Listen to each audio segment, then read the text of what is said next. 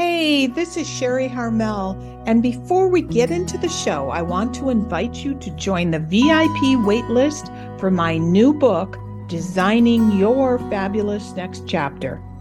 Just like the show, this workbook and journal will help you overcome the challenges on your journey to finding your joie de vivre. Go to www.extraordinarywomenmagazine.com to sign up now. Welcome, everyone. I'm your host, Sherry Harmel, and today on the Extraordinary Women Show, we'll be talking about the connections between your femininity and slow living. Well, first, let's talk about femininity and what it really means. Well, feminine versus masculine is really about contrasting energies. Masculine energy is usually defined by the doing, physicality, moving. It's about interacting with the outer world that we live in. Feminine energy, in contrast, is much more about being, and that includes things like your creativity, emotions, your connections with the environment and the people around you, as well as your intuition. Now, we all have both energies, regardless of whether we are biologically male or female. But as a woman in today's world, especially in the United States, we often hide or squash down our feminine energy in order to do more and accomplish more. You can even fall prey to this if you're a creative. There is a direct connection between embracing your femininity and slow living, because slow living is about living with simplicity, authenticity, and an awareness of yourself and the world around you.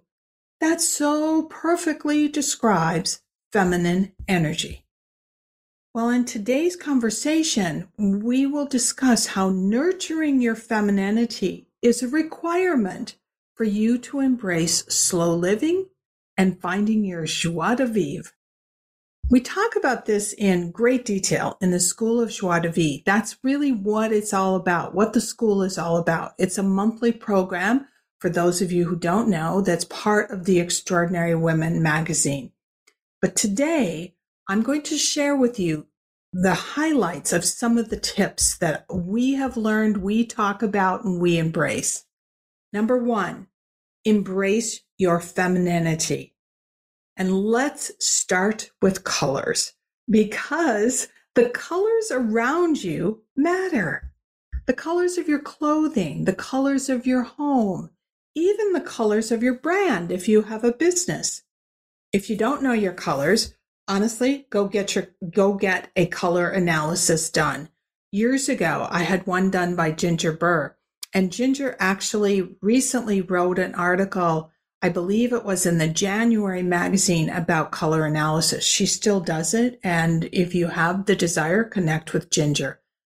The color deck that I received from Ginger, and honestly, I think this was almost like, over a decade ago, I still have, and I still use it. I still keep it with me, whether I'm talking about or I'm exploring clothes to buy, makeup to wear, or decorating my homes.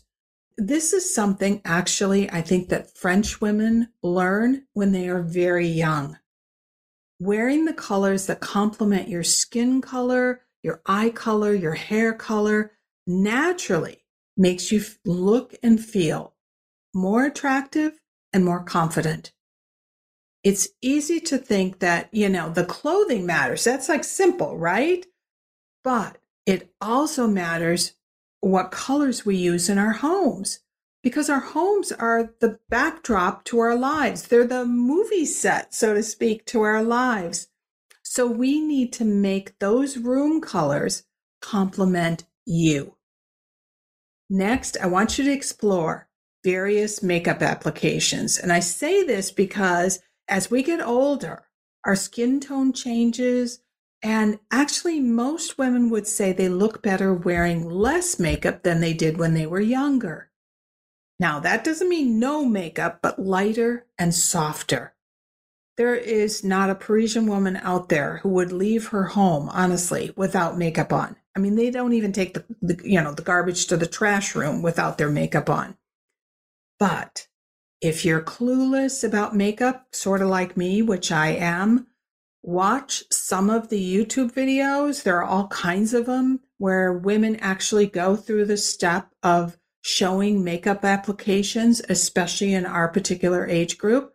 Or go to the makeup counter when the stores first open, because when you go there when they first open, you're not part of a crowd, so to speak. The gal who is an expert at putting on makeup is usually pretty fresh, and she's happy to see someone to work on. So I go in the morning.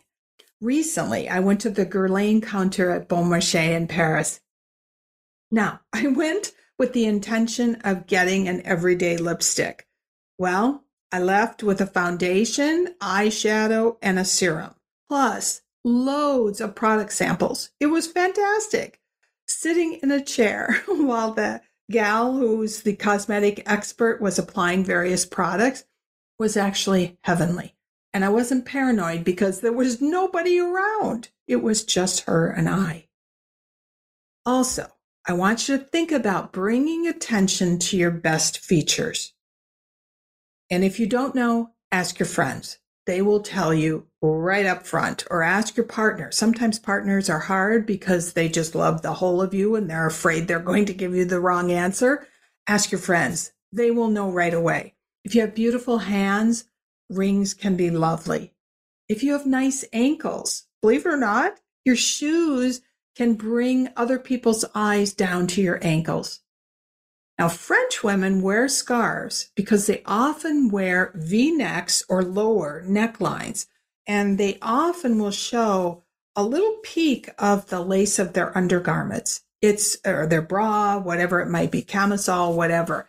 Very, very common. And therefore, the scarves that they wear that are kind of ubiquitous here in Paris are very purposeful when they are outside in cooler weather.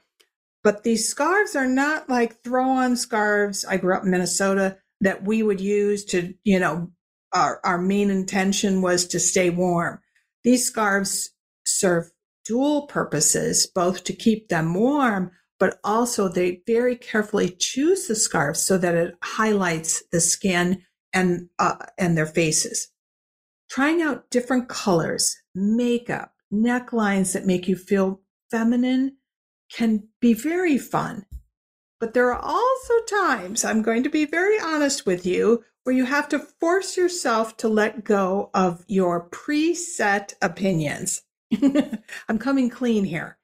For example, I saw these very pretty shoes, and I'm actually going to post them on Instagram, in the windows of a shoe shop that I like in Paris. These are suede Mary Janes with a diamond buckle, or fake diamond buckle. Well, I loved them. I walked past that shop multiple times, and every single time I was drawn to those shoes. Well, I wandered into the shop. I was planning to look at the very sensible loafers. I have a few of those pairs. They're very comfortable, and I thought that's what I should be purchasing, right?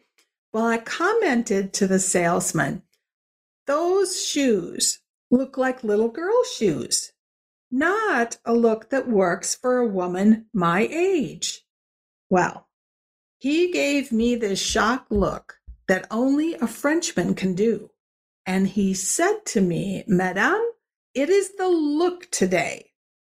Well, I felt ridiculous. So not only did I try them on, but actually I loved them so much that I purchased a pair in coral, not the sensible navy blue.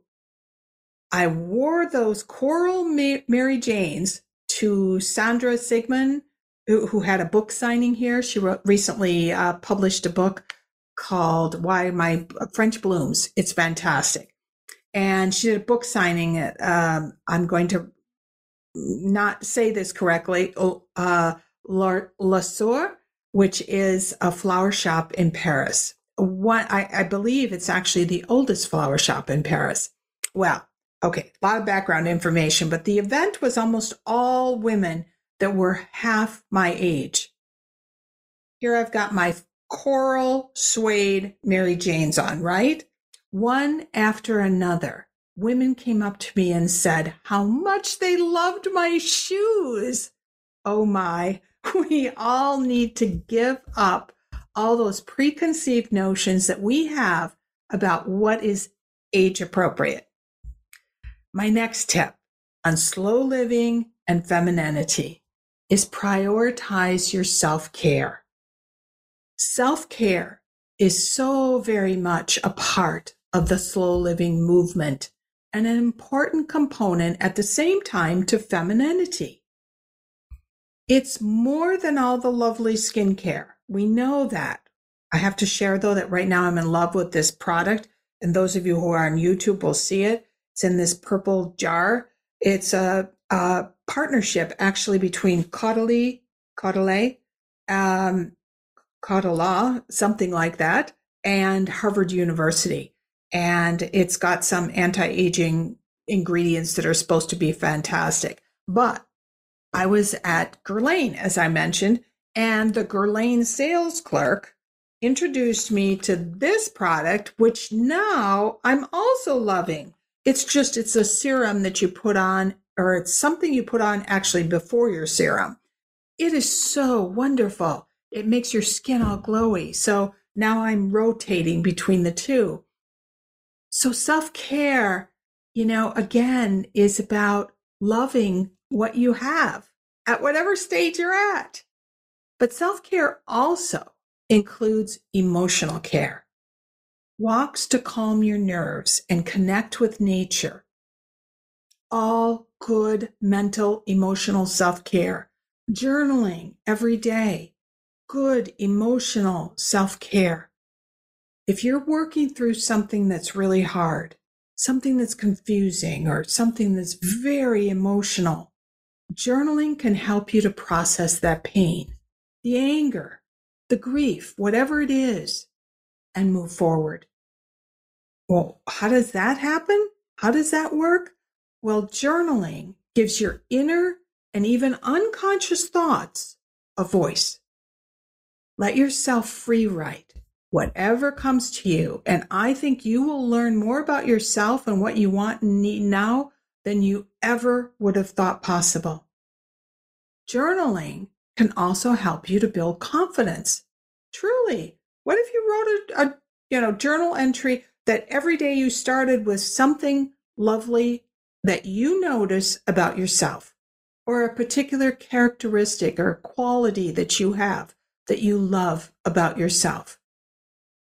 Celebrating everything that it is that you love about yourself helps you to move forward. We often celebrate the reinvention and the survival skills of others, and yet we can be super critical of our own failures, our own lacks, and our own challenges. So shift that up. You can journal about whatever it is that you want to journal. Self-care also includes exercise, as we all know. A slow living exercise program is a huge gift that you give yourself. And remember, ladies, that by taking care of ourselves, we are better able to care and give to others, the others that mean so much to us.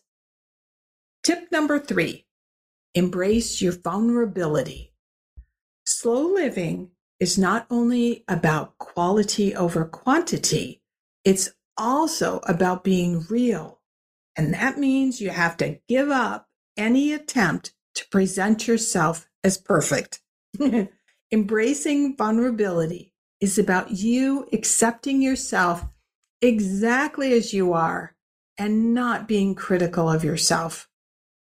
I have to catch myself from saying things like, oh, I'm too fat. I don't exercise enough. My neck is sagging. My idea won't work. Everyone can do it better than me, etc., etc. That's not good.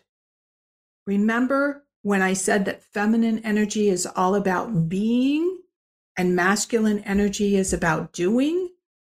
Well, our criticisms, the criticisms that we make of ourselves, are most often around the things we haven't done, what we think we cannot do.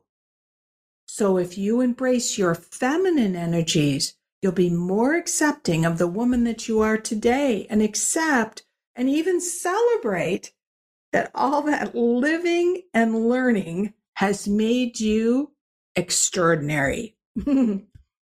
My last tip for slow living femininity is to surround yourself with beauty. It doesn't matter if you're renting or if you own your own home. There's a few things that can make that house or that apartment or whatever it might be a home. Candles can be lovely. Plus, candles make all of us look beautiful. It's romantic and soft. It's like the best filter in the world. Add some beautiful pillows, a cozy blanket, and suddenly you have a beautiful home. Last, buy yourself some flowers. Flowers are nature's miracle. The colors, the scents, the formations of the various flowers from a rose to a dahlia to a lilac, incredible. Put a bouquet of flowers in your home and look at that whenever you want to feel joy. I swear to God, no one can look at a flower and not feel joy.